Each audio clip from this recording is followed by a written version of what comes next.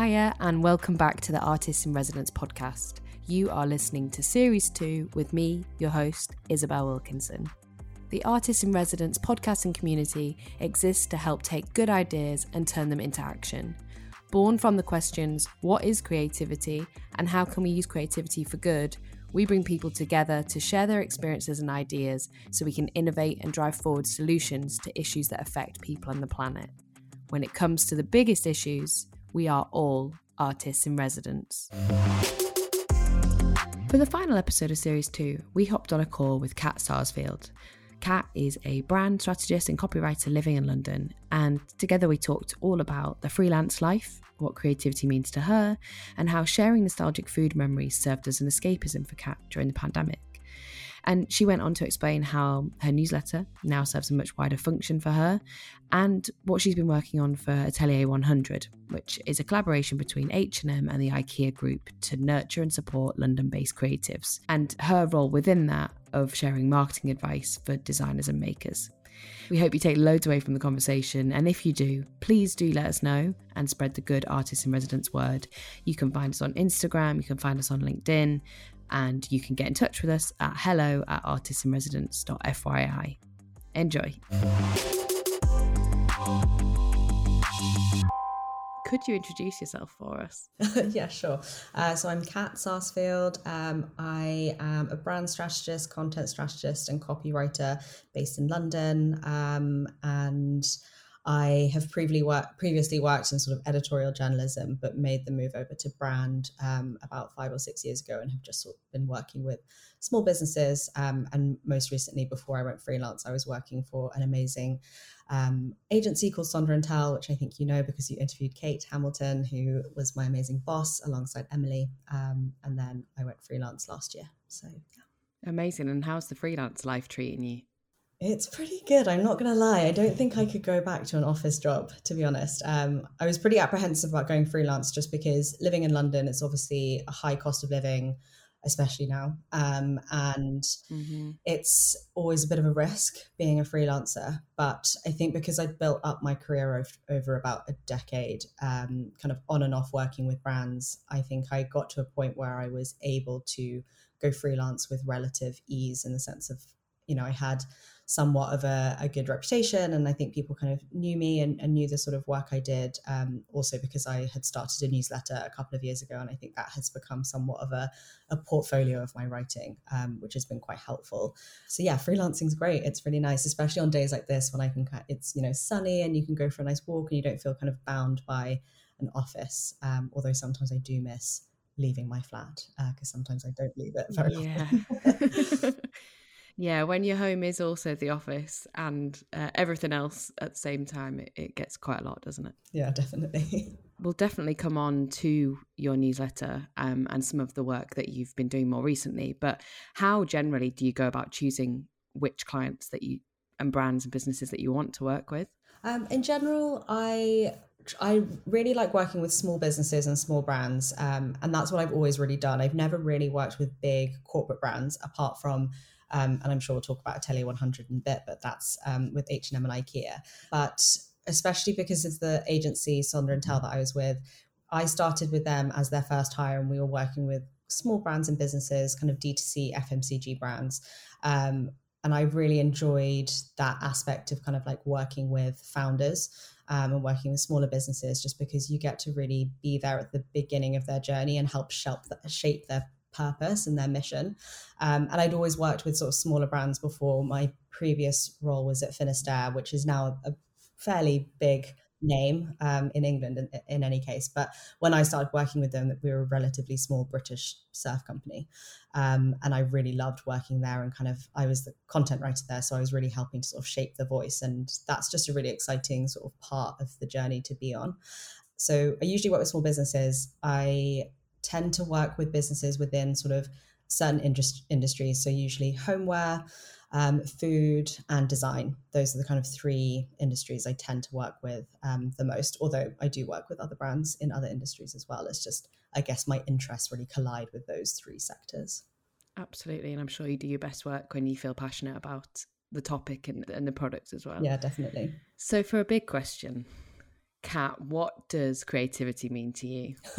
That is a really big question. I think creativity is just really feeling free. I think freedom is definitely one of the big sort of tenets of my life and lifestyle. I've always wanted to kind of feel like I have freedom to create, to kind of have my own voice, even within working for a brand as well. And I think creatives in general tend to be much more free spirited, and I think there's an element of when you don't have those parameters or limitations set on you, you're able to be much more creative. And I think people kind of have realized that over the last sort of decade of, working in creative businesses, yet there needs to be more freedom in remote working and not making sure you're not being hemmed in by an office, but also the freedom of like your culture and making sure that you're part of a system that doesn't feel like you're being kind of, just like hemmed in too much. So I think for me, that's what creativity really sort of is synonymous with. And what's the output of that? You've mentioned your newsletter already, but what is the current output of feeling free for you? I think for me, it's two things. It's definitely having the freedom to work with the businesses that I like to work with. And I think that's a big part of being a freelancer. Obviously the word free is within the word freelancer. So I think that is a big part for me, making sure that I didn't feel like I was working with people that I wasn't aligned with, which I think just can happen when you're not the one choosing all of the businesses and brands that you're working with. So I think there's definitely that aspect, and having a slightly looser schedule. So not feeling like I have to be at the office at 9 a.m. I have to be on this meeting at this time, feeling like I have the freedom to choose my calendar and how I work. Because I think a big part of also being creative means that there are times when you feel like writing, and then there are times when you really don't feel inspired or able to write or be creative. And so it's so nice to be able to kind of choose that, whether that's like early in the morning, late at night, on the weekend, in the middle of the day. So I think there's that element. And then the other part, I think, is being that freedom of doing my own thing. So I think the newsletter is a big part of that. So I started that in lockdown in 2020, and it was kind of a reaction to lockdown, obviously, and just like being completely confined within literally these four walls, because I was on my own for the first 3 months of lockdown. Right. So I think it was just a way of connecting with other people and having and escaping the sort of monotony of daily life, and just being able to write. I initially started writing really about nostalgic food memories. So it was a way of sort of escaping the normality of daily life and harking back to those sort of more halcyon days of being more free and able to go to restaurants, or even just like childhood food memories as well. Amazing. I saw this week it was some meme that was going around about the word freelance and how it literally means like sword for hire. So you were a freelance. Yeah. I really loved that. Yeah, I saw that as well. So tell us about the newsletter then. So since no one asked, how do you define that? So I kept on when I was on when we were in lockdown, and everyone was sort of very much like locked in digitally as well. I think people were really just on their screens because that was the only way that we could really communicate with anyone. I kind of thought it was quite funny that on Instagram there were just so many more influencer sort of videos, and people sort of almost taking the piss of being like, everyone's asking about my skincare routine, like swipe up to hear more. And I always thought, no one's asking, like who is actually asking you about your, like all of these things. And so when I started, I just started on Instagram posting these like silly recipe videos, and I'm not a recipe writer in any way, and I'm very, very upfront about that in my newsletters. Like I would call myself a food writer, but I'm terrible at writing recipes. I'm completely unmeasured. It's just like a hereditary thing. My mom is also the same. But I would sort of post these little videos and kind of say like, since no one asked, here's how I made this pasta recipe. And people just seemed to kind of engage with it. And at the time I was working at Sonder & Tell, and we were working pretty crazy hours because it was just so busy, we were really lucky to have quite a lot of work during the pandemic. But as a respite from that, I really wanted to do some personal writing that didn't feel like I was just writing for brands.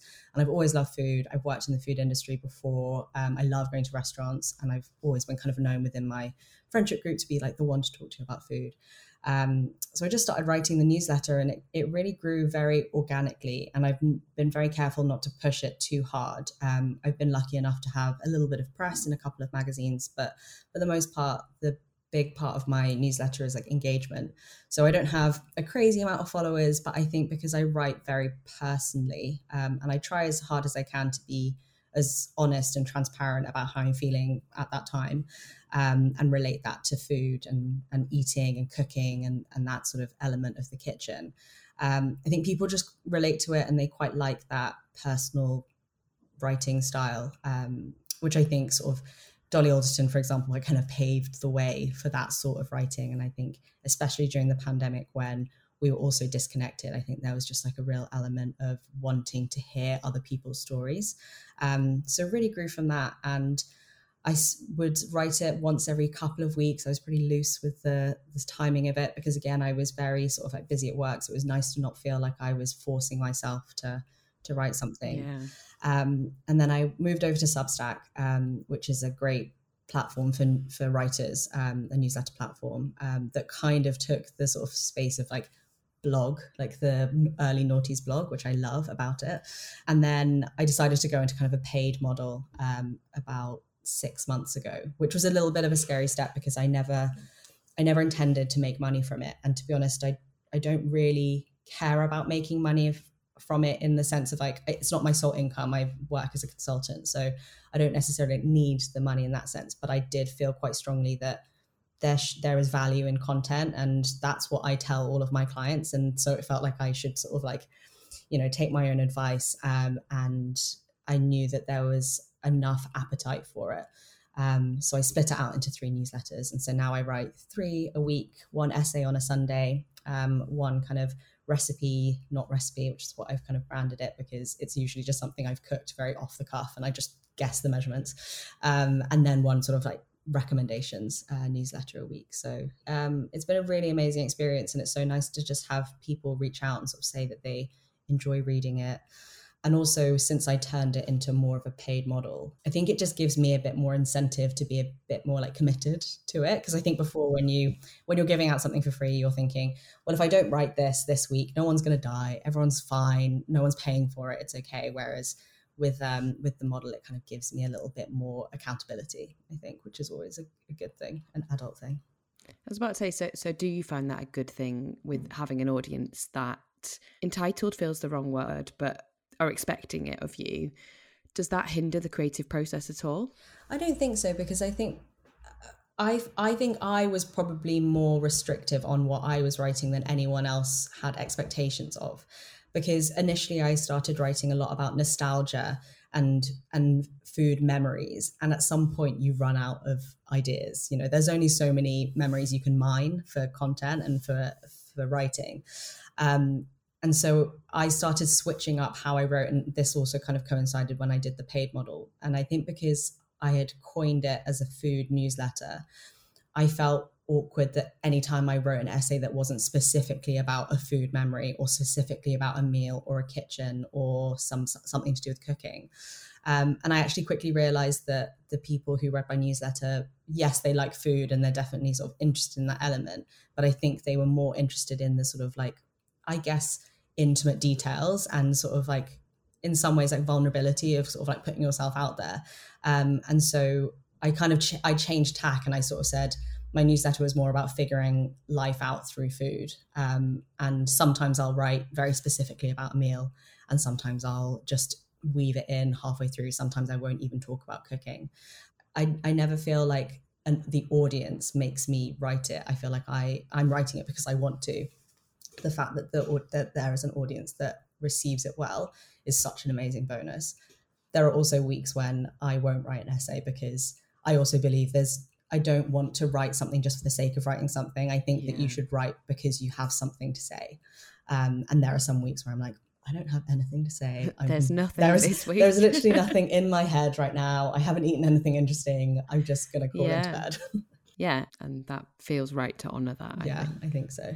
Well, it's such a gorgeous read each week, Oh, thank you. and I think you capture feelings around food so beautifully. So Oh, yeah, thank you. thanks for writing it. Oh, thank you so much. I very much appreciate that. To change direction, then, you recently have been working with Atelier 100. I wonder if you can tell us a little bit more about that project, what it is, how you're involved, and yeah, what it's all about. So I got involved in this project in May earlier this year. It was actually through an amazing sustainability and impact strategist, Amira Jiwa, and I'd worked with her at Sonder and Tell. She had come on board to this joint venture between H&M and IKEA, or rather Inca Group, which is the parent company of IKEA. And they basically had come together and set up somewhat of an incubator program for London creatives. And the whole concept and mission was to support London creatives, but also to support hyperlocal manufacturing and design. Because as a lot of people know, so much manufacturing happens outside of the UK and often outside of Europe. Which in lots of ways is quite unsustainable. And considering the UK used to be, was at the forefront of the Industrial Revolution and has such a strong manufacturing history, it's dying out quite a lot. And I think H&M and IKEA were kind of interested in seeing how they could revive it, or how designers were working within manufacturing in London. So I came on board originally as, I guess, a program manager and community manager. So they needed a program of events that helped the creatives who were chosen to be on the program sort of support them in their brand and business sort of acceleration. And then I was also doing a lot of community management. So from my background, as I did community management and project management at Sonder and Tell, I did my favorite thing, which is like set up a Slack channel, set up a Notion board, and kind of like pull all of the information together, and then got in contact with various mentors and experts within kind of different industries and different fields that would help these creators with their brands and their businesses. So we had a number of kind of different events. We had this thing called Makers That Made It, which was a closed series just for the creators, where we invited incredible founders and business owners to talk about their experience manufacturing or building up a business. We had an accountant talk about, what it would be like to become a limited business versus a sole trader. So really the purpose of the program was to support the creators financially. So we gave them grants. With those grants, they were to create a batch of products that would be made over 3 months, which is a pretty tight timeline. So if you're a designer or a product a maker, you'll know that that's a tight timeline. But the idea was to launch this batch of products in the Atelier 100 store, which is in Livat, the Livat Centre in Hammersmith. Nestled in between IKEA and H&M. And so we supported them financially, but also we knew that we weren't necessarily there to help them become better makers. We already knew that they were super talented and skilled in that area, but what they didn't have the skill set for was marketing and building their business. Because if you're a designer maker, you're thinking about the products that you're making, the materials you're using, all of those things. You don't have the time to be thinking, what's this Instagram campaign? How do I launch a product? How do I go to market? It was really supporting the creators in that sense. So I basically spent the last 6 months just constantly talking to these makers, having conversations with these experts, and just making sure that they felt really supported and confident on that side of things, and also kind of delving a little bit into product development, which was a really exciting sort of aspect of the job that I wasn't expecting. So yeah, that's Atelier 100. Wow. And you've said earlier that you enjoy working with small businesses. So what was it about this project when it came up that initially interested you, especially with it being with such huge kind of retail giants? I think that I thought it was really interesting that such massive companies were putting their money where their mouth was, which doesn't always happen. And I think it's really easy to be skeptical of big businesses and corporations because we don't really know how they work. But I thought that was really interesting. And I'd always been a fan of IKEA because I think that their kind of concept of democratic design and making sure that design is accessible for all types of people is really important.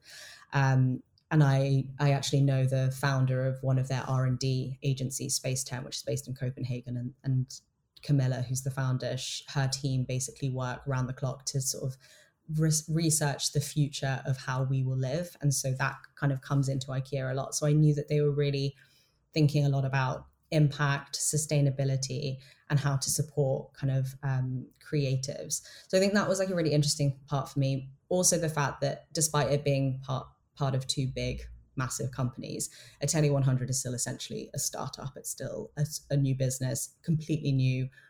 All of us are kind of, most of us are consultants. We all came together to kind of like pull together this marketing campaign. It was quite, as startups are, like a little bit scrappy, and that's exciting. I think that's kind of like the fun part because it's never been done before. So all of these different ideas can kind of come together. And then the other part of it was just being part of that design industry and those design conversations. At that point, I had just started working with my client, Jan Hensel, who's a fantastic furniture designer based in South London. And I'd had these really interesting conversations with him about materiality. I was learning more about timber and where things were coming from. And because sustainability was really at the heart of this hyper-local production of Atelier 100, I thought it would be really interesting to sort of dive a bit deeper into it and meet some more incredible designers, which has really been like the biggest part of the program. Is just the creators that we worked with are amazing, and you're not always guaranteed to have good people in a program, and somehow we just managed to have a group of amazing people, both as humans but also as designers, and they've become really, really good friends, and also like potential clients, which has been amazing as well. And so for people listening in, how can we find out more about the designer makers and how can we see their work? Yeah, definitely. So you can go to atelier100.com. So everything that we launched in October, and all of the products that these 13 creatives have made are all available to buy in the store, but also online. So we just launched our e-commerce website, which is really exciting because we didn't know whether we were going to have that element, and we thought it was going to be all offline. But it's great because it means that it reaches a wider audience. So you can read all about each of the individual creatives, and also all about their products and the material manufacturing story. Yeah, that's how you can find out about them. But I just think it's such an interesting project. Definitely go onto the Instagram as well, because there's a lot of behind the scenes of stories behind each creative. But every single person who I've worked with on that program, they're all so inspired by London. And I think that's a really exciting part of the program. And what I was trying to do with all of the creators was sort of instill this narrative of London, making sure that they understood how to weave in those like material, whether it was a material element because it was a London made product or London made material, or whether the story was about the London narrative. We kind of weave that into the copy that I had sort of written for each of the products.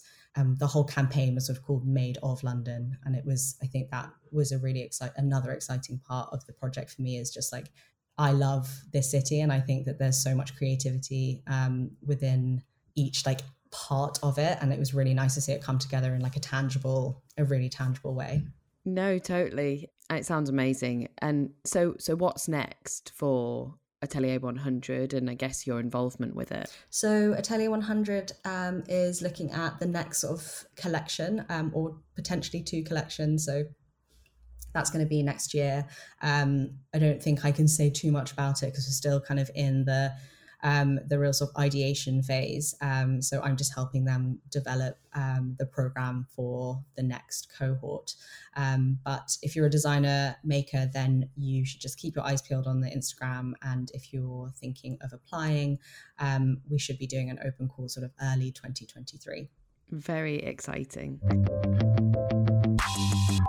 You speak passionately about creativity and particularly within London. For anyone out there with a really great idea for something they either kind of see that there's a problem with, or just something that they want to turn their hand to, what's your advice for kind of getting out of your notes app and turning something into reality? I think definitely just having conversations about it and talking to lots of different types of people. I mean, whether you're a maker and you're creating an actual sort of tangible object, or if you're just if you're someone who's wanting to start a business or thinking of a brand idea, I think it's always just really helpful to look to experts within different fields and not sort of silo yourself into one place. So just do lots of research, get on the internet, talk to people, ask advice, tell people your idea. And I definitely think that that's a big thing that I've learned just about generally like brand marketing and content, is that you have to be able to understand how to communicate it. And the only way that you can start doing that is by having conversations. The idea that you might have might not be perfect and there might need to be some iterations, but it's really helpful to just get lots of people's feedback on it. And I think just doing, Tele 100, it was an incredible resource for a lot of the creatives because it helps them bring to life ideas that wouldn't necessarily have happened because they didn't have that like brand and business and marketing acumen. And even if you could be the most talented maker in the world, but the only way you're going to sell a product is if you know how to tell your story.